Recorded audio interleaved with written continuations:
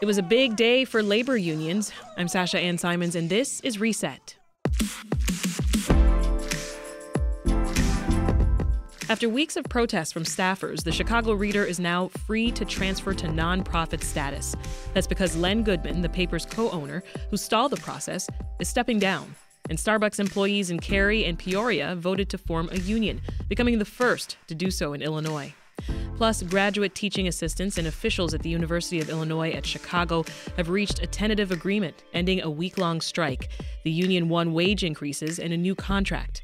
So today we thought we would check in with a few of these labor organizers to hear about their efforts and what's next for them. Let's start with some folks from the Reader Union. Joining us now is staff writer Katie Prout. Katie, welcome to Reset. Thank you so much. And audience engagement manager Yasmin Zakaria Mikhail. Hi, Yasmin. Welcome. Thank you. Thank you for having us. I'll start with you, Katie. How are you feeling? Big change since we last spoke. I'm feeling so happy.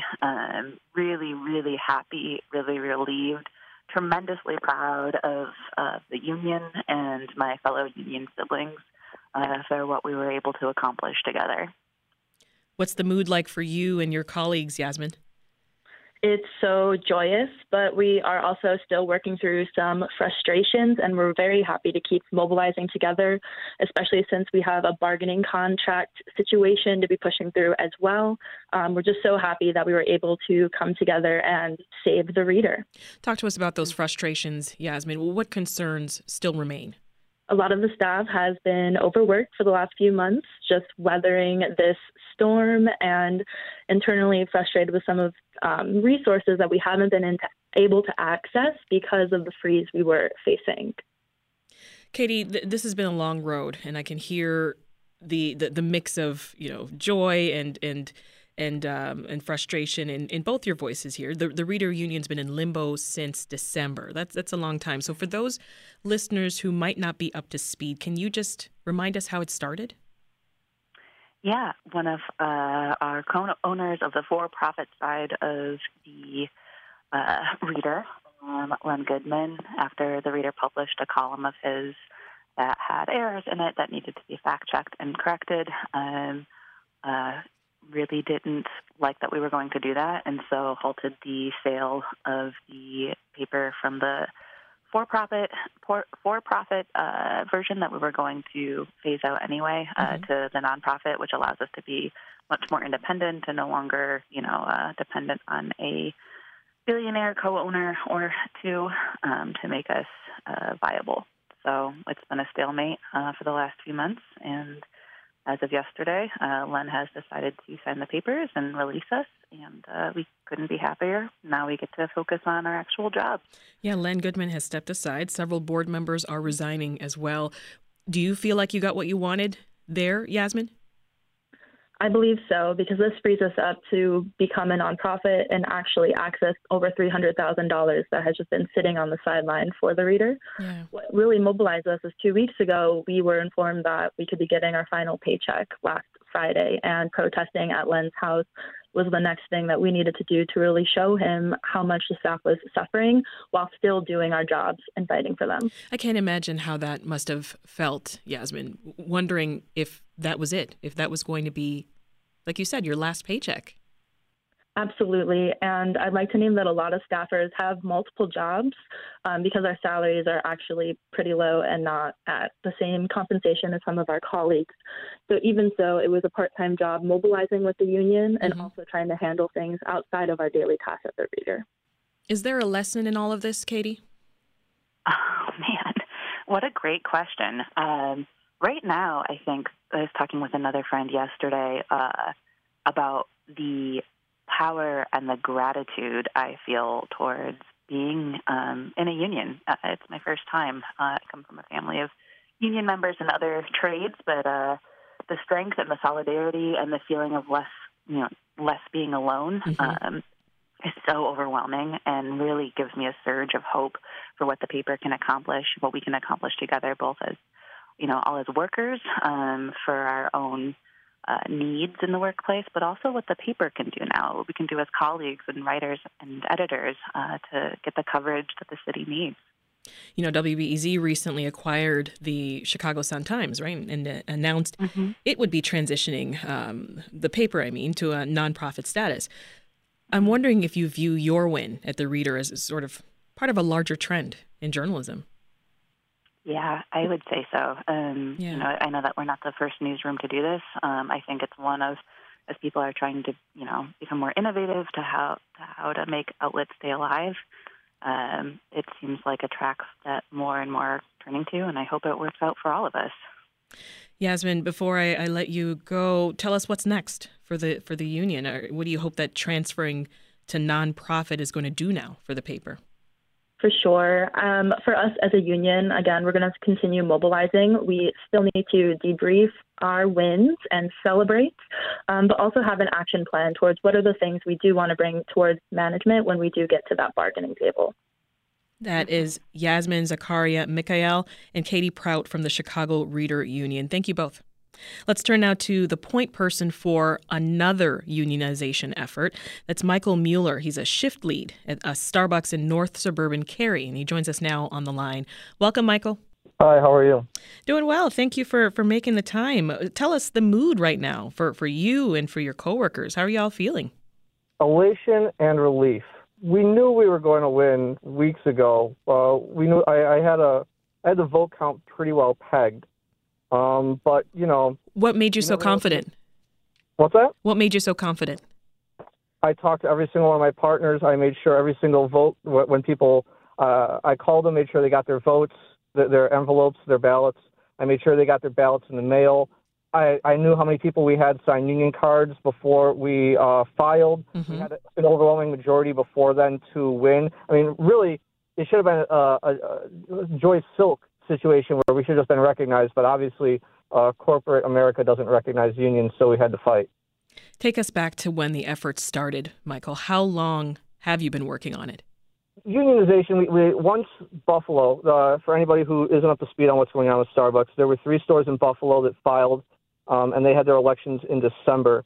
And once the first one won, I think it was December 6th, people started kind of talking, and we would joke on the floor like, oh, when we're going to unionize, and but then it really started kind of picking up steam in mid-January. We all kind of started talking and realizing that this is something that we could do. For a long time, especially in the food service industry or in the retail sector, you're very terrified. You're terrified to even mention it because while they technically can't fire you for talking about unions, they will find a reason, whether it's ticky-tack things like dress code or if you're 5 minutes late or whatever it is, to get rid of somebody who's agitating. So did you feel intimidated? No, we knew going in we couldn't talk on the floor. We couldn't talk. Our manager couldn't know. We had to keep things private. We wound up setting up a group text chain with everybody who was a yes, because you would ask in person first, because that way you had plausible deniability. If somebody said no or somebody was against it, you don't have anything in writing. So we would start by talking face to face, and once we got enough people, we started a group text chain, and we started really getting organized. And then we made the phone call to, or the email to Workers United, and we started really putting things together, and it started getting serious.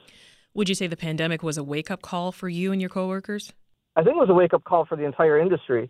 Before the pandemic, if you want to look back, 3 years now, which is crazy to think that. Yeah. We were called, unskilled labor is what people in my profession or people at Starbucks or McDonald's or, any of the fast chain restaurants or anybody kind of in that industry, we're unskilled labor, which I look at it as we're a vast pool of labor that is easily replaceable, and we should just be thankful for what we got, right? And for a long time, that's what everybody who worked there thought.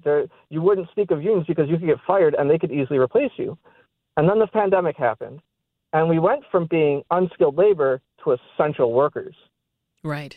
Well, if I'm an essential worker, now you better start treating me like it. And once that toothpaste left the tube, there's no putting it back in anymore. We're now essential workers, and it's not easy to hire people for our place. I mean, my store is looking for hiring. Every store in the district, places that are looking to hire, nobody wants to work this job. It's not that we're doing the job that anybody can do. We're doing the job that nobody wants to do. So what's next for you and for your coworkers, Michael? Well, we literally just won 24 hours ago. I mean, we became the first Starbucks union in the state of Illinois 24 hours ago. So obviously what's next is the election has to get certified, which shouldn't be a problem. We won 17-4. Certification usually takes about 5 to 7 days, at which point we will petition to start negotiating a contract. We would love to negotiate with our district manager and our regional manager, but from the 2 stores that are currently negotiating, there's 2 stores in Buffalo, they are negotiating with a lawyer from the law firm of Littler Mendelson, one of the highest powered and most prestigious anti-union law firms in the country. Yeah. Starbucks has retained, I think, 30 of their lawyers. Odds are it's going to be us sitting down with a lawyer, probably virtually, because I can't imagine they're going to fly somebody out from wherever they're from to sit down with, a couple people from Cary, Illinois. Right. But it will be that a first contract on average in the United States takes 409 days. Wow. To get 409 days. That's across any industry. So we're looking at over a year before we probably get a contract. But we waited a long time for this, and a year goes by in the blink of an eye. I'll tell you that. This is just the beginning. It's 2022, and it still feels like 2020 because we lost 2 years to a pandemic. Yeah. So a year will go by fairly quickly. We are excited. There are more stores on the way. We won yesterday, then Peoria won. There are the store in LaGrange has an election, I think, coming up in May. Right. There are a bunch of Chicago stores that filed before us. They filed for their union, their election before us, but something funny happened. So Starbucks has, if you have time, Starbucks has used the process of going to the National Labor Relations Board and saying that single individual stores should not be able to unionize. It should be more of a district-wide or market-wide to kind of try to dilute the vote. So that's why the Chicago stores have been held up. For some reason that is still unbeknownst to me, unbeknownst to Workers United, unbeknownst to everybody, Starbucks decided to settle with us on the day of our hearing. They settled with us in Peoria, and they said, okay, ballots will go out April 5th, April 6th, and they have to be counted by April 25th. We didn't have a National Labor Relations Board hearing. So don't know why. We were one of, I think, a handful of stores that's happened to out of the 220 plus that have filed so far nationwide. Well, we'll have to leave it there. That is Michael Mueller, labor organizer and shift lead at Starbucks in Cary, Illinois. Thank you for talking with us, Michael.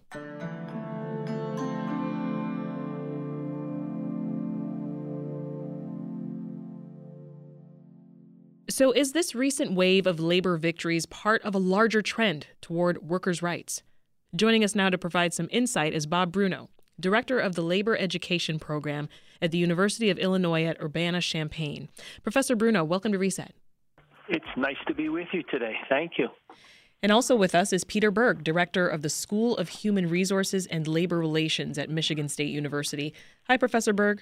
Good to have you on. Hello. Professor Bruno, I'll start with you. Can you tell us about what we're seeing right now in Illinois? Because we just saw some pretty big union agreements go down.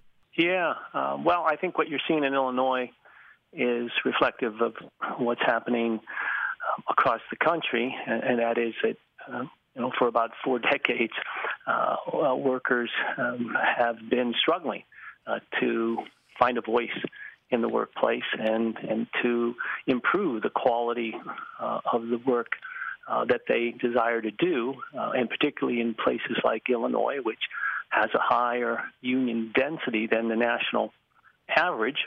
A combination of factors have really encouraged, incentivized, and inspired workers to assert their voice in a collective way. And that's happening both in unionized sectors, and it's happening with unrepresented workers who are showing an increased interest in unionization, and that takes, this is taking different forms. Sometimes it's a walkout, it's a strike. Sometimes it's demonstrations and it's boycotts, and collectively it is a modern version of strong worker resistance, and it's been very successful, as you noted in the examples that you've been talking about. And you just said, Professor, Illinois' got a stronger union density.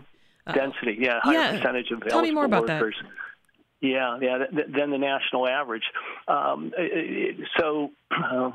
Amongst the 50 states, Illinois is considered a top-tier union state, meaning the number of people who are both unionized and covered under collective bargaining agreements. And I believe it's actually the third highest number of union members. And there's a long history, of course, starting with Chicago unionization, going back to the industrial relations movement, the industrial movement in the latter part of the 19th century. And a number of national unions actually have their very first chapters, their very first locals that are in Chicago, really, even greater than in New York City. And so the mixture of work, the historical legacy of immigrants coming to Chicago has really contributed to a substantial union culture in the state. Professor Berg, as we're zooming out here and looking across the country, give us some more perspective. What else is happening around the country, and how are company owners responding to this growing movement of unions? Well, I think there's some famous cases with Amazon, Staten Island, and workers winning representation there in an election, and we're seeing activity across the board in other industries as well for union organizing drives. And I think what it reflects is a growing frustration with people in their working conditions. They've had years of experiencing some inequality and now wanting to work under different conditions and using their labor power. The fact that labor demand exceeds labor supply, the labor market is tight, and so workers are in a more powerful position, and they're exercising that power, and we're seeing that through union organizing drives as one form of that. Yeah, you brought up Amazon, which, earlier this month, Professor Berg, those employees voted to unionize in New York. Already a second warehouse is voting on whether to join the new union. What do you make of that? Yeah, I think there's a strategy to look at Amazon as a huge employer and to try to organize them to create an opportunity for union expansion there. You asked me how employers are responding. I think employers typically have responded to unionization with using a toolbox that they have access to resist, and to put together captive audience speeches, to hire law firms that will advise on how to resist unionization, and to be somewhat aggressive with workers about saying all the negative things they would say about unionization. So employers are really, over time, through court decisions, have been able to increase their toolbox of resistance, and they've used that to great effect. What we're seeing now is some breakthrough of that given workers' position in the labor market, and that's temporary. It won't always be like that. So I think workers are using that labor power now to increase some of their activity. It's like now or never, it sounds like. Yeah. I mean, now is the time to strike, and we're seeing workers do it. But it's also been built up over time that for the pandemic made people realize in lots of ways, do I really want this job? Do I want to work in this job or not? You've heard of the great resignation, people leaving the labor force to focus more on their family or other things. It's a reflection of a dissatisfaction with the work, or a recognition of wanting different things out of the work experience, either more flexibility or better pay that's rising, or more opportunities, and now saying, well, I'm going to use the labor power I have to get some of those things that I want. Professor Bruno, let's talk more about Starbucks. We just heard from a barista who helped organize a union election. Do you expect to see one Illinois Starbucks after another basically start to unionize? I do. It's a remarkable campaign. Wherever there's been a drive, there's been strong union interest there, and they're racking up win after win from Arizona to, and I think, Chicago. And they bring a distinct form of energy and a contemporary commitment to social justice issues, an attentiveness to the importance of workplace justice and institutions like the labor movement as being important to their work. I think they're also tapping into a belief that the economy is creating jobs like the ones that baristas have, and these are individuals who build relationships with customers. They have a particular brand and cultural identity, and these workers are sharing similar conditions, similar experiences that occurred working through a pandemic, being taken essentially advantage of. I don't think being highly regarded by this incredibly profitable company that, like Amazon and like the General Motors and the U.S. Steels of old, are willing, as Dr. Burke was mentioning, willing to spend large sums of money to try to keep them from unionizing. And yet they're punching through, and I expect them to continue to rack up win after win after win. Now, whether or not how easy it will be to negotiate a collective bargaining agreement, that's always a challenge because there are advantages that the employer has. It is pretty remarkable to watch, and the energy is it's electric. Sticking with you for a moment, Professor Bruno, the labor organizer that we just spoke with, Michael Mueller from Starbucks, he described a shift going on where essential workers are treated less like unskilled laborers, which is the term he used, and more like essential workers. How has the pandemic changed workers' power? Talk more about that. Yeah, and Professor Brooke was also relating to it, implying that there's been a momentary a change. I mean, clearly there are labor shortages that are helping workers to be more selective about where they're willing to work. I think to sum it up, what the pandemic did was it allowed workers to rethink, reconceptualize, if you will, raise their consciousness about what is an acceptable job, defining what a quality job is. In fact, across the country, there are discussions, there are debates. The Department of Labor has a major initiative in an attempt to define a quality job. At the University of Illinois, we're part of work that's happening here to create an employment quality index, not just a job, but a quality job. And where pre-pandemic workers, I think, they never probably were comfortable with not having a voice on the job, not having enough safety, not having enough respect, not having enough say. But they had grown accustomed to doing the best that they could with what they have. I think right now there is a higher level of working class consciousness that's unfolding from auto workers down to baristas, and the economic conditions are such that workers can assert a little more power and voice. Yeah. Professor Berg, connect this to our listeners here. Talk about the kind of impact that waves of unionization like this will have on the economy and on folks like us who don't work at Amazon or Starbucks, but we might be their customers.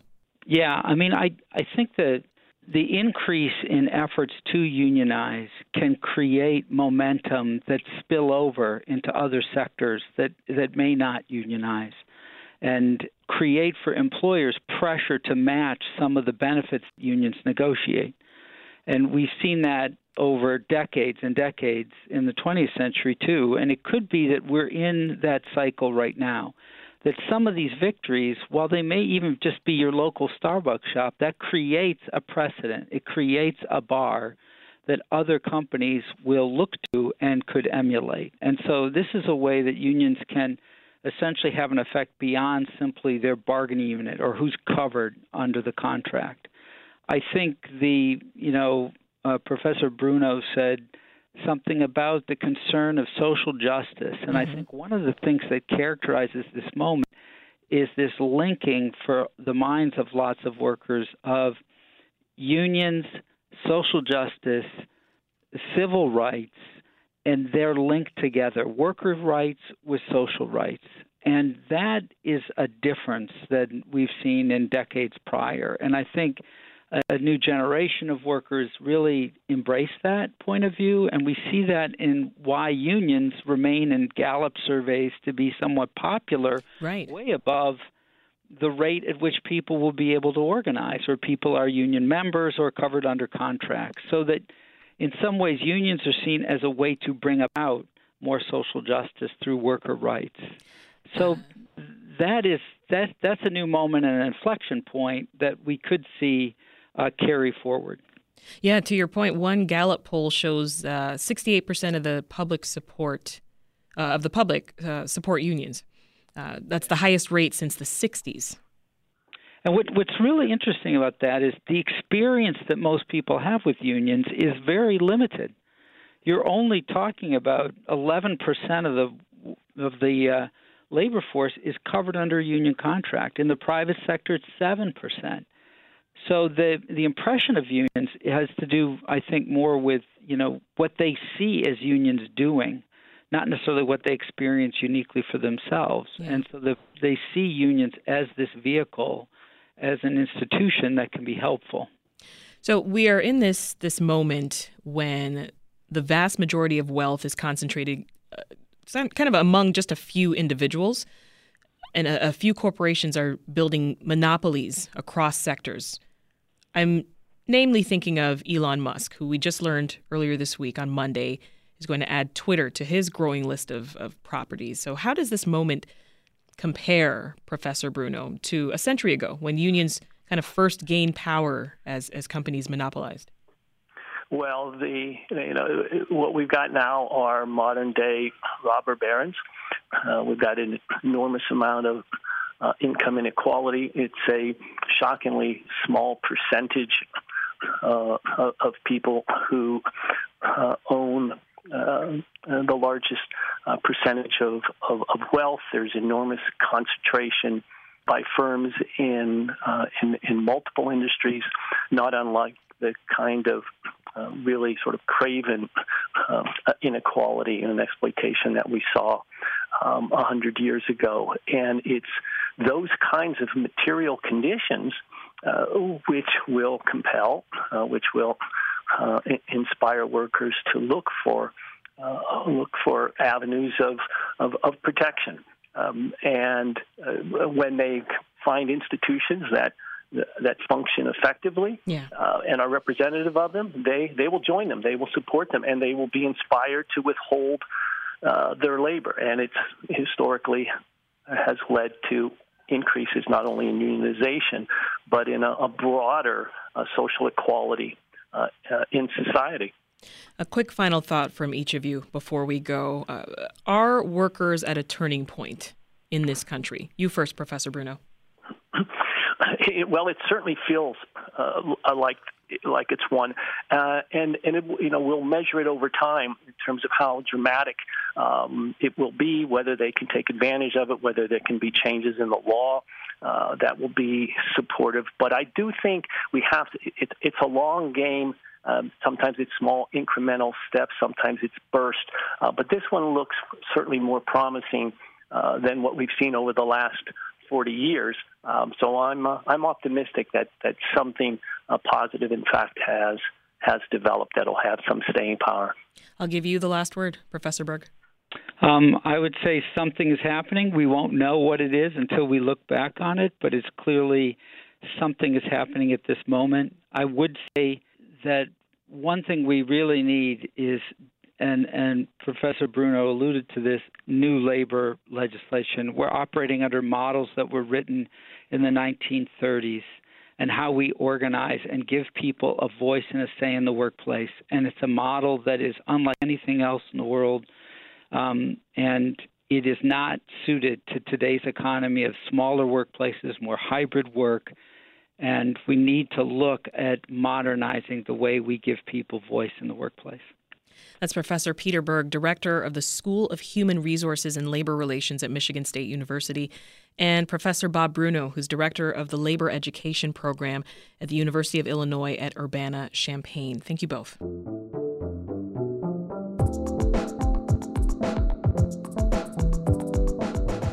That's all for today's Reset podcast. If you like what you're hearing, give us a rating. It helps other listeners just like you find us.